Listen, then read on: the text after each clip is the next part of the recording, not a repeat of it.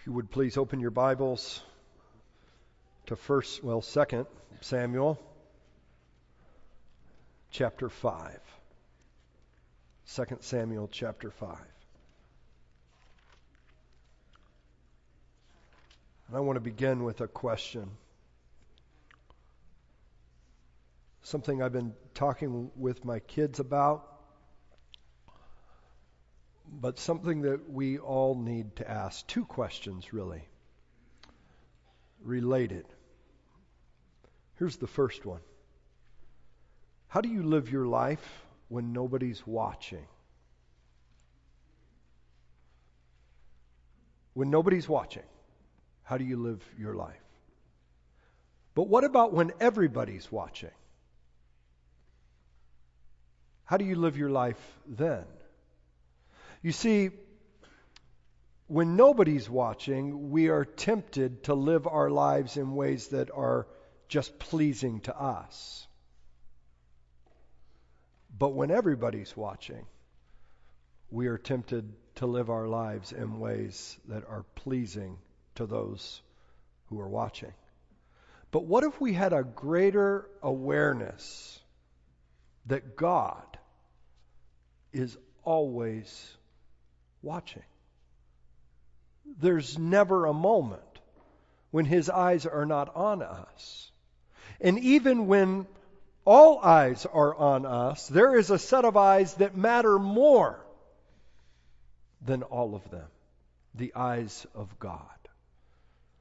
For the Reformers, they thought that the big idea of the Christian life could be summarized in a simple Latin phrase: Coram Deo. Coram Deo. Coram means in the presence of, or literally before the face of. Deo, God. All of life as Christians should be lived before the face of God. If we are in Christ, we begin by knowing that God's face is toward us in love and in grace.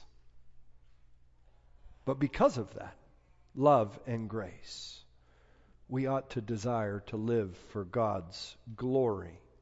First and foremost, we should seek to be pleasing in His sight, not simply pleasing ourselves, or pleasing those who are watching us. David's life was lived coram Deo, before the face of God. He didn't live his life perfectly. We will see that in our text today. We will see that in the weeks ahead. But we should not miss that David is in our Bibles in part, primarily to point to Christ, but in part to help us learn what it means to live rightly before God. Last week we saw David anointed as king over all of Israel. In our passage this morning, David does two really groundbreaking things in the history of Israel. First of all, he takes Jerusalem and establishes the capital there for the nation. Secondly, he brings the Ark of the Covenant to Jerusalem. The Ark of the Covenant represents God's presence among His covenant people. But it also represents God's reign. Remember what we learned from the book of Exodus? The Ark of the Covenant was the footstool of the throne of God. And so from this moment forward, there will be two thrones on Mount Zion. David's throne and God's throne. And this is so important for the people of God, and especially for David and all that followed him, to learn this is the way it is supposed to work. God's anointed king is subject to God as king. David's throne is meant to be situated under the shadow of God's throne. And when God is present as king, among his people should live their lives aware of his presence. Coram Deo, before the face of God. Our passage this morning is divided into two parts. Chapter 5, verses 6 and following. God establishes David's throne at Jerusalem. In chapter 6, David brings the ark, the footstool of God's throne, to Jerusalem. We'll begin by looking at chapter 5, and we're going to learn 4 lessons about how to live our lives before God from chapter 5, and then 4 more lessons about how to live our lives before God in chapter 6. So that's right, I have 8 points this morning. We best get started. Let's begin with chapter 5, God establishing David's throne at Jerusalem. We'll read verses 6 to 10 to begin. Would you stand, please, for the reading of God's Word?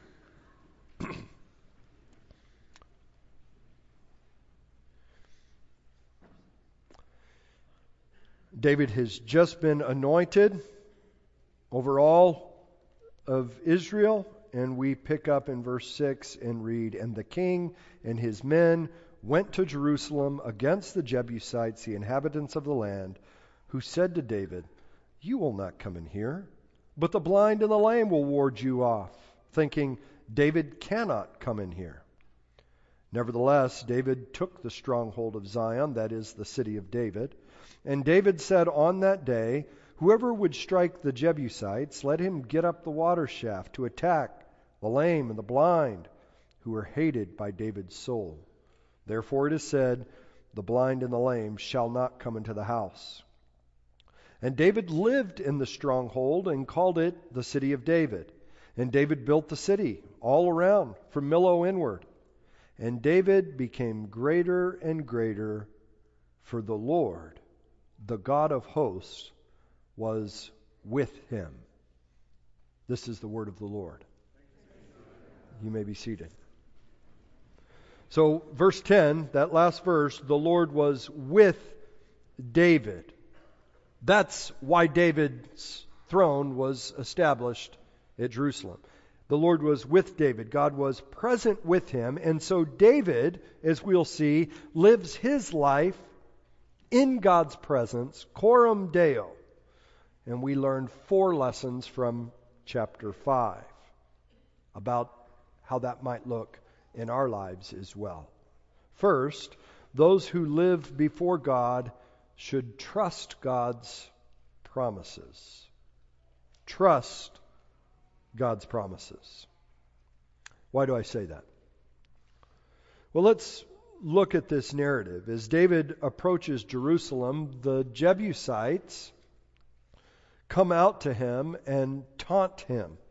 "You will not come in here, but the blind and the lame will ward you off."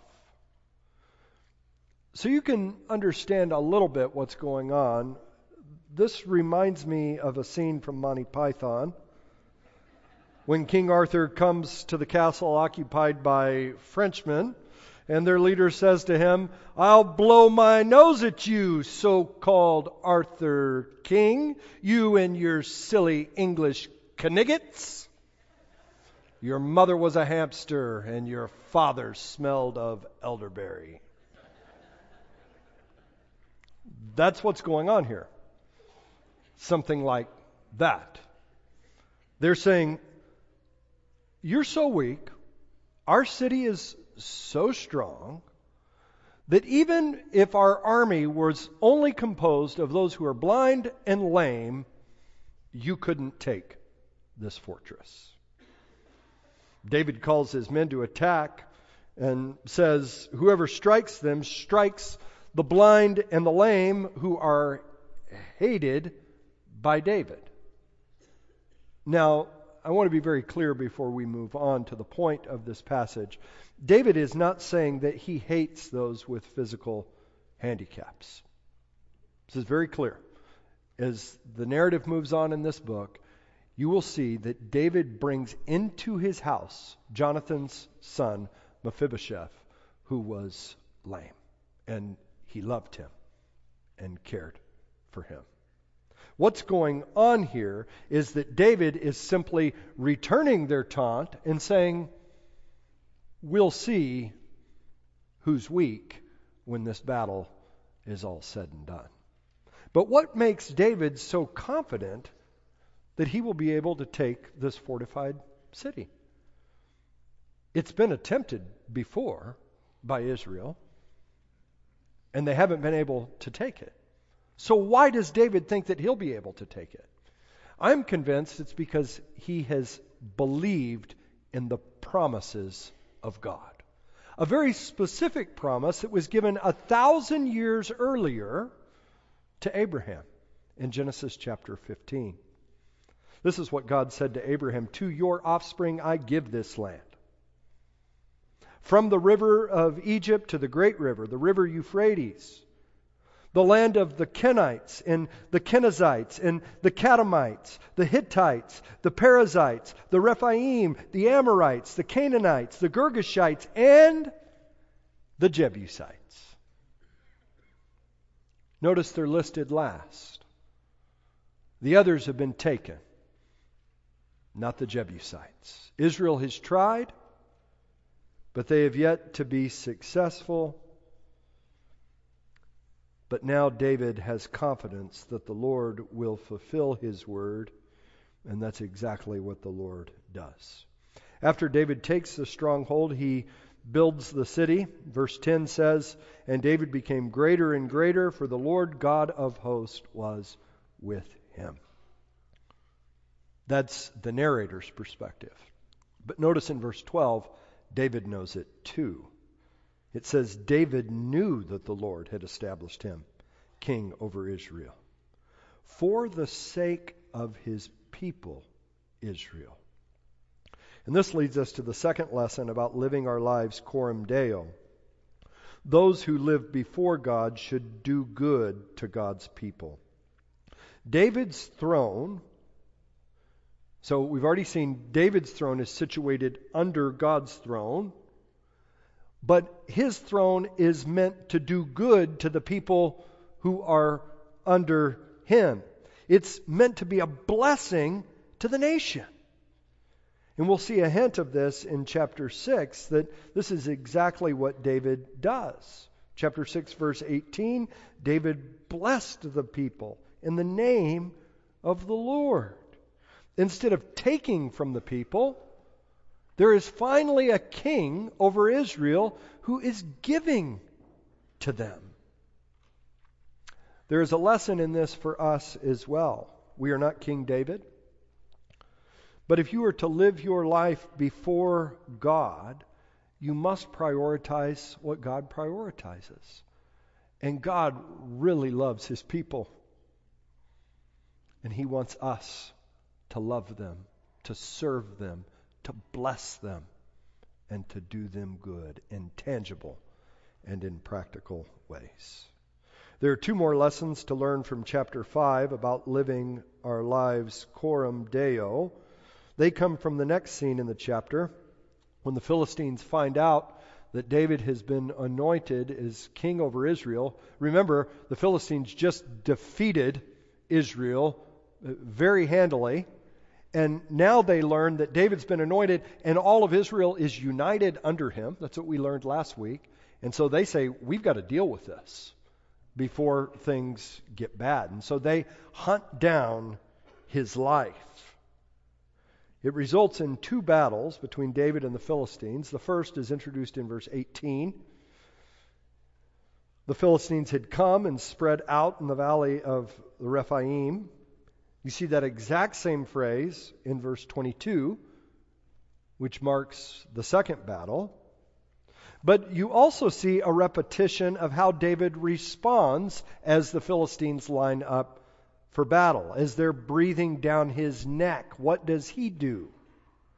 We are told two times, verse 19 and verse 23, that he inquired of the Lord.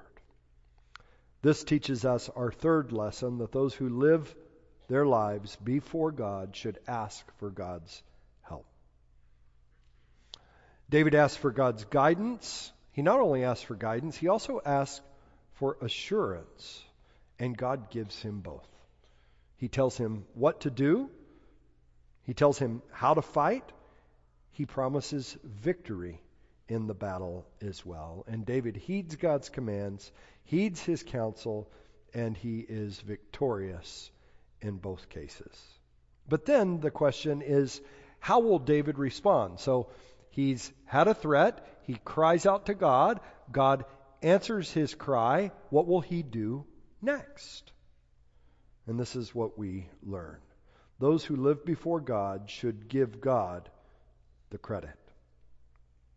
In verse 20, after the first battle is won, David says, "The Lord has broken through my enemies before me like a breaking flood." So when the Lord goes before David to establish his kingdom, David gives credit to God for the victory. That's what living before God entails. So let me ask a question before we move on to the next chapter. When you face difficulties in life, what is your perspective? I think that's the important question here. How do you, to use this language we've been using of eyes, how do you see things? I know you all have something right now. Some of it's big. Some of it's maybe simply inconvenient. But how do you look at it? Is it a difficulty that is insurmountable? A menacing difficulty? Is that how you see it? Or do you first lay your eyes on God and see His majesty, His power, His promises that He has made to His people, that He is able, that He is with you? If you see it that way with the eyes of your mind, it will be proven through your mouth, through your lips. It will drive you to your knees where you will pray to God, if that's how you see it. And then when you see God at work, it will lead you to give Him thanks for what He has done in your life. David is by no means a perfect man. We see that in verses 13 to 16. He takes more wives, concubines at Jerusalem, completely disobeys God's command on this. Chapter 6, we'll see more. But there is something to be learned here about how we can live our lives before God, trusting in His promises, doing good to His people, asking Him for help, and then giving Him the credit. Really simple stuff. But it's this daily, simple stuff that shows us that God is the audience that we are living our lives before. Let's now look at chapter 6. Now that Jerusalem is taken, David's enemies defeated, now that God has established David's throne, it's time for David to bring God's throne to Jerusalem. Time for David's throne to be situated in the shadow of God's throne. There are two attempts to bring the ark to Jerusalem. The first one fails miserably. The second is a success. As we look at these two attempts, we're going to see 4 more lessons on how to live in the presence of God. Let's begin with the first attempt, which is found in the first 12 verses of chapter 6. David again gathered all the chosen men of Israel, 30,000. And David arose and went with all the people who were with him from Baal Judah to bring up from there the ark of God, which is called by the name of the Lord of hosts, who sits enthroned on the cherubim. And they carried the ark of God on a new cart and brought it out of the house of Abinadab, who was on the hill, and Uzzah and Ahio, the sons of Abinadab, were driving the new cart with the ark of God, and Ahio went before the ark. And David and all the house of Israel were making merry before the Lord with songs and lyres and harps and tambourines and castanets and cymbals. And when they came to the threshing floor of Nacon, Uzzah put out his hand to the ark of God and took hold of it, for the oxen had stumbled. And the anger of the Lord was kindled against Uzzah, and God struck him down there because of his error. And he died there beside the ark of God. And David was angry because the Lord had burst forth against Uzzah. And that place is called Perez Uzzah to this day. And David was afraid of the Lord that day and said, "How can the ark of the Lord come to me?" So David was not willing to take the ark of the Lord into the city of David. But David took it aside to the house of Obed-Edom the Gittite. And the ark of the Lord remained in the house of Obed-Edom the Gittite 3 months. And the Lord blessed Obed-Edom and all his household. And it was told King David, "The Lord has blessed the household of Obed-Edom and all that belongs to him because of the ark of God." So this first attempt to bring the ark to Jerusalem is a failure. But it teaches us, indirectly, our first lesson about how to live our lives in the presence of God when He is present among us, or at least our first lesson from chapter 6. It is this: we should obey God's voice. We should obey God's voice. Why do I say this? I want to give a little bit of context. Context from Samuel, context from the rest of the Bible to drive this point home. Recall back in 1 Samuel chapter 4. Feels very similar to what we have here, only in reverse. You see, back there, the Philistines had defeated Israel, killing 30,000 of their men, and then hauling off the ark of God into the house of their god, Dagon. And at that time, the people of Israel said, "The glory has departed from Israel." But God's presence in Philistia was disastrous. Their god Dagon kept falling down in his house. And the people of Philistia broke out in tumors. They didn't much like the presence of God and the ark of God among them. So they decided to send it back. And as they send it back, they put it on a cart carried by oxen. But as that cart makes its way to, Beth Shemesh, someone looked in the ark and God struck down 70 men there. And the people of Beth Shemesh asked a question: who is able to stand before the Lord, this holy God? So they sent the ark to Kiriath Jearim, to the house of Abinadab. And it has been there until then, until now, as David seeks to bring it to Jerusalem, to bring the glory back to Israel.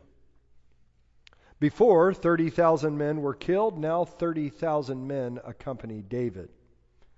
Before, they were killed by the Philistines. Now David has defeated the Philistines and leading a procession of people celebrating before the Lord.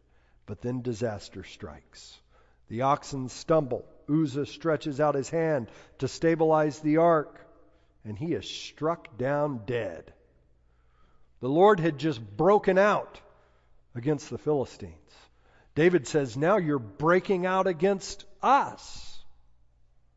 And David asks a question very similar to the question that the people of Beth Shemesh asked: how can the ark of the Lord come to me? Why has all of this happened? Almost everybody who reads this passage for the first time is troubled by it. I mean, wasn't their heart in the right place?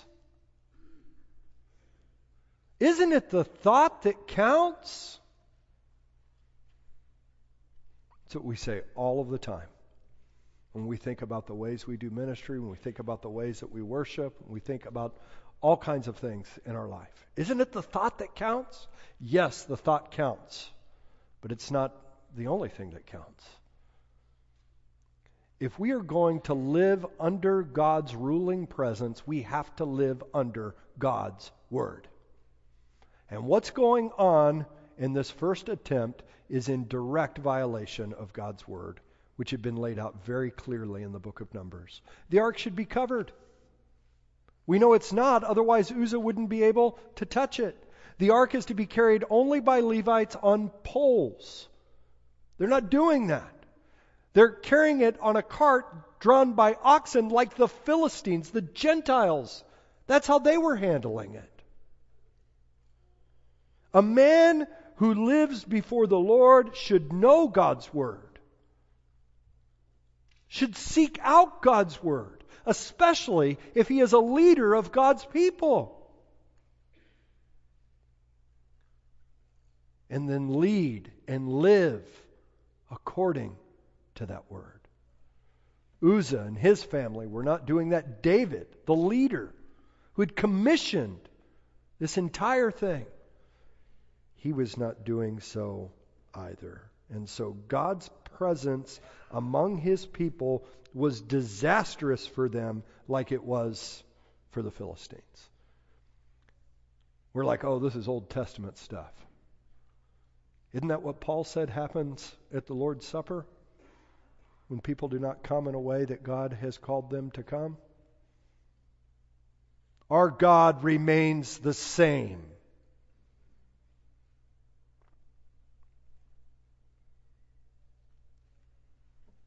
If we are to approach Him, we can only approach Him in His way. So David sends the ark to the house of Obed-Edom, and Obed-Edom's house is blessed because of the ark of the Lord. This is so gracious on God's part. It's this sign of, this is the way it's supposed to be. When I am present among you, the people of God are to be blessed. So the question before us is, who can stand before the Lord, this holy God? How can the ark of the Lord, how can the presence of the Lord come among us in such a way that we are blessed, not struck down? And the answer to that question comes in the second attempt to bring the ark to Jerusalem. Let's look at verses 12 to 19. So David hears of the blessing at the house of Obed-Edom, and we read, so David went and brought up the ark of God from the house of Obed-Edom to the city of David with rejoicing. And when those who bore the ark of the Lord had gone 6 steps, he sacrificed an ox and a fattened animal. And David danced before the Lord with all his might, and David was wearing a linen ephod. So David and all the house of Israel brought up the ark of the Lord with shouting and with the sound of the horn. As the ark of the Lord came into the city of David, Michal, the daughter of Saul, looked out the window and saw King David leaping and dancing before the Lord, and she despised him in her heart. And they brought the ark of the Lord and set it in its place inside the tent that David had pitched for it. And David offered burnt offerings and peace offerings before the Lord. And when David had finished offering the burnt offerings and the peace offerings, he blessed the people in the name of the Lord of hosts.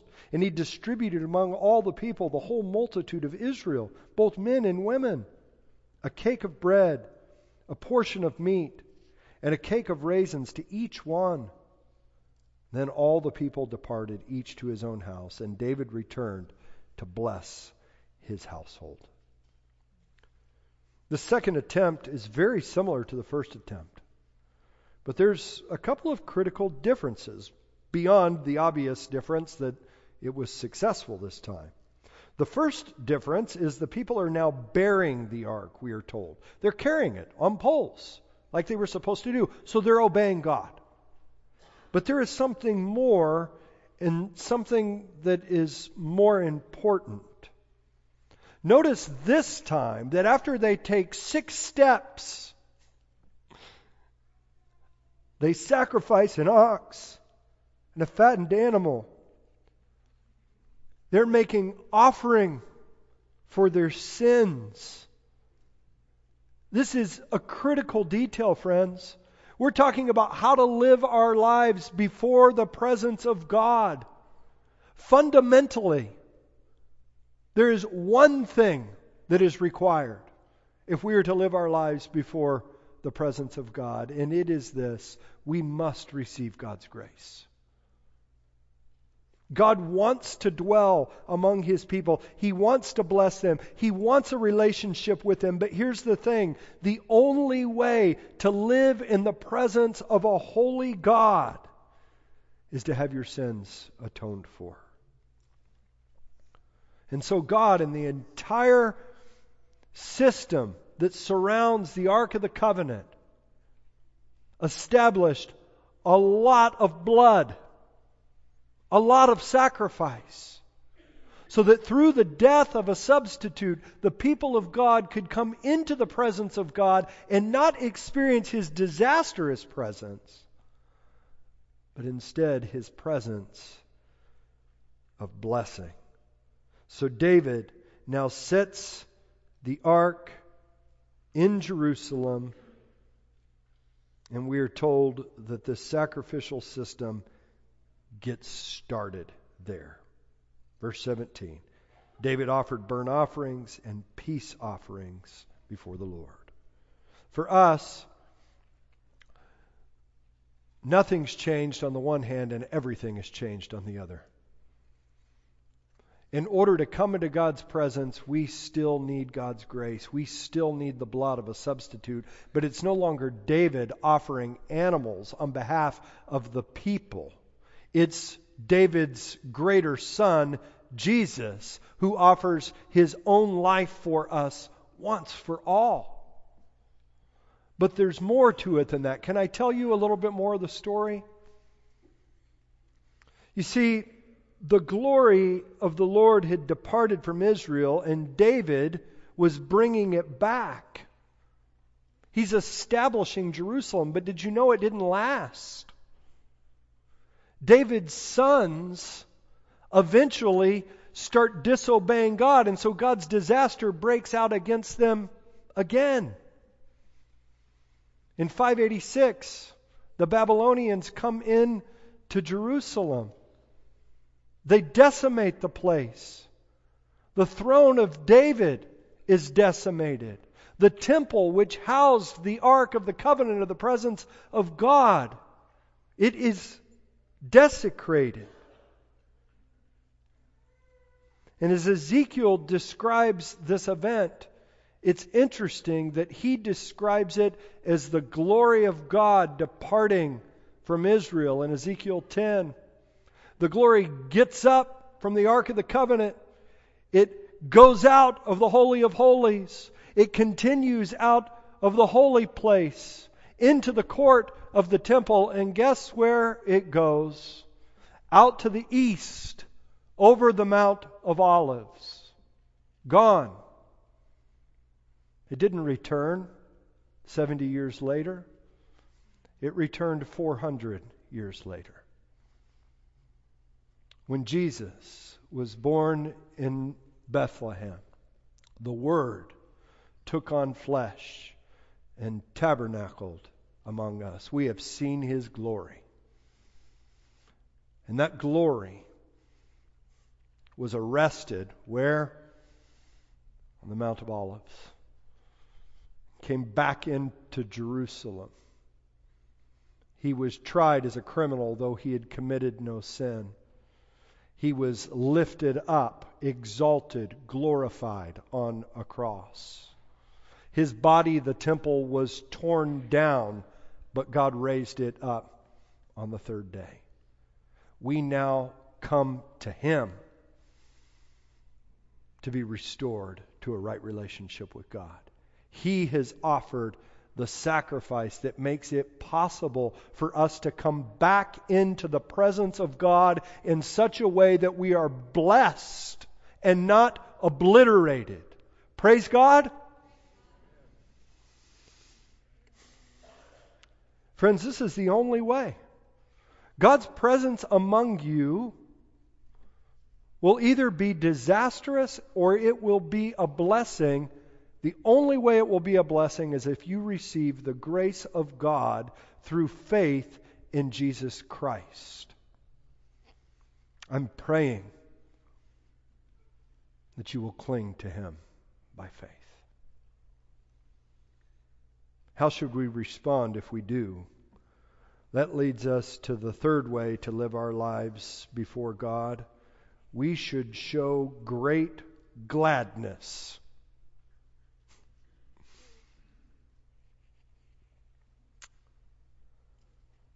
This is something we need to learn, friends. This is one of those things like grief. We talked about a couple of weeks, we don't get it. I don't think we get gladness either. Did you notice the language used in this chapter? Look at verse 5. David and all the house of Israel were celebrating before the Lord with songs and lyres and harps and tambourines and castanets and cymbals. Verse 12. David went up and brought up the ark of God from the house of Obed-Edom with rejoicing. Verse 14. David danced before the Lord with all his might. Verse 15. David brought up the ark of the Lord with shouting and with the sound of the horn. Here's your homework. Go home and read 1 Chronicles 15 and 16, which retells this same story. And what you'll see in 1 Chronicles 16 is David wrote a song for this occasion, for everybody to sing. That song became so important in the life of Israel that it is recorded in 3 of our Psalms. One of them I referred to earlier in my prayers from Psalm 96, which stands at the center, the pinnacle of an entire collection of Psalms that is all about Yahweh Melech. The Lord reigns. The Lord is King. And flanked on either side of this are 2 Psalms you know well, Psalm 92 and Psalm 100, which are all about singing praise to God. Psalm 100, verse 1, make a joyful noise to the Lord. Serve the Lord with gladness. Come into His presence with singing. Yahweh is King. Serve Him with gladness. Come into His presence with singing. Here's the point. When the Lord is on His throne, ruling in the presence of His people, blessing His people, being gracious to His people, the only right response is to sing praise to God with great gladness. That's what David does. That's what he leads the people to do. And that's what we should do as well. Every Sunday. Every day. In your car. In the shower. That we would overflow with gladness because of the great grace of our great God. But there's one person in the crowd who's not singing. She's not dancing at the party.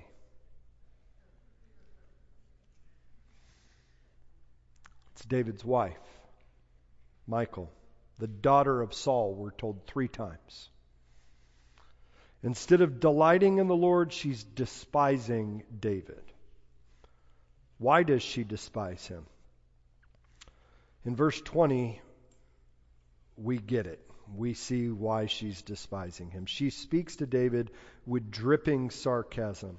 How the king of Israel honored himself today, uncovering himself today, before the eyes of his servants, female servants, as one of the vulgar fellows shamelessly uncovers himself. Notice 3 times she talks about uncovering. But she starts by saying how the king has honored himself. That word in the Hebrew is kavod. It's the same word for glory. You see, in all of the festivities, David had removed his kingly garments. It's not like he stripped down all the way to his skivvies. He's removed his kingly garments. He's removed the vestiges of his glory as the king, stripped himself of the royal robes to show proper glory to Yahweh, who is king, who sits enthroned above the cherubim. Michael doesn't like this. How could the king let people see him like this? Don't you know people are watching you? What will they think of you? This is so unbecoming of a king. And she's right. It's unbecoming of a king like her father. It's unbecoming of a king like the nations. But it is the exact right posture of a king after God's own heart. And this leads to the final way that we are to live before God. We should seek God's glory above our own. David's rejoicing without his robes before the Lord. Verse 21. He's celebrating before the Lord. Whose eyes does David care about? Sure, he's dishonored himself in human terms, but David knows something that all of us need to come to know. He knows something that Hannah told us about at the very beginning of Samuel. Those who humble themselves before God, God will exalt. He will lift up.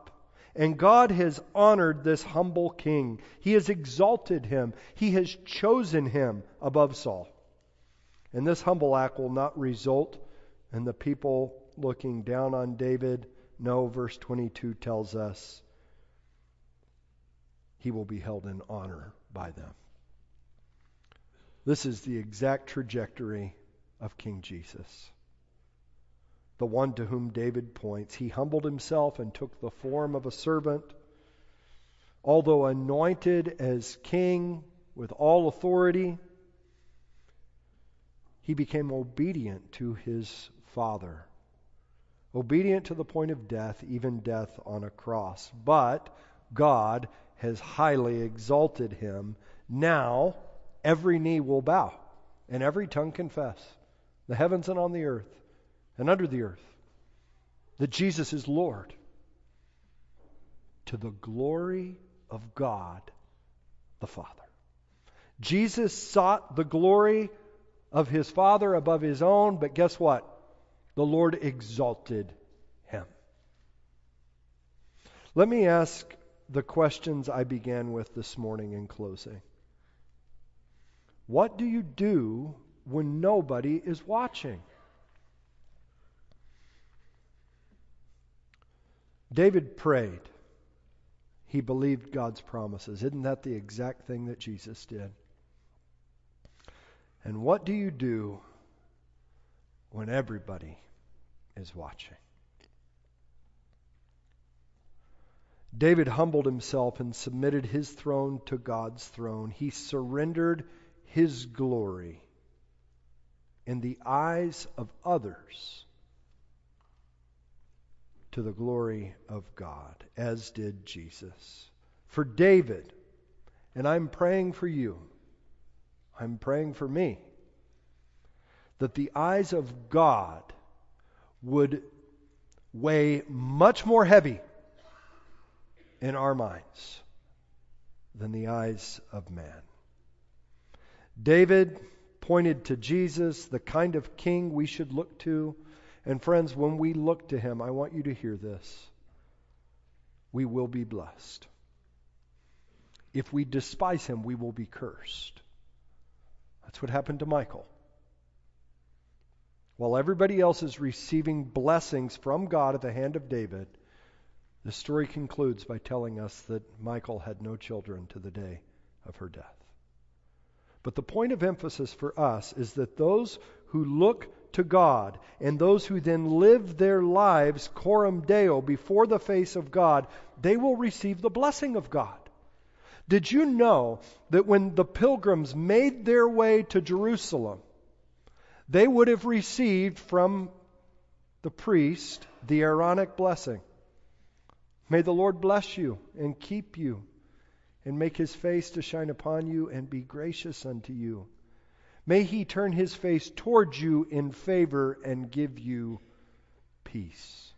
If that was true for Israel, how much more will it be true for those of us who have come, as the author of Hebrews says, to Mount Zion and to the city of the living God, to the heavenly Jerusalem, and to innumerable angels in festal gathering, and to the assembly of the firstborn who are enrolled in heaven, and to God, and to Jesus, the mediator of a new and better covenant.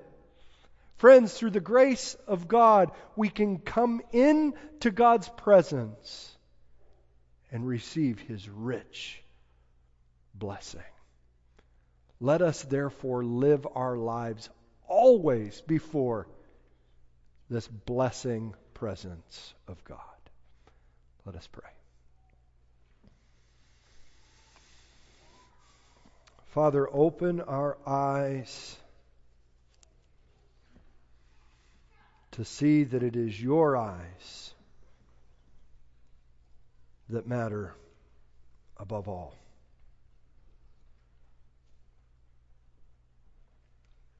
Help us to look to Jesus, your Son, knowing that through him you look upon us in favor. May that grace motivate us to live for your glory. In Jesus' name, amen.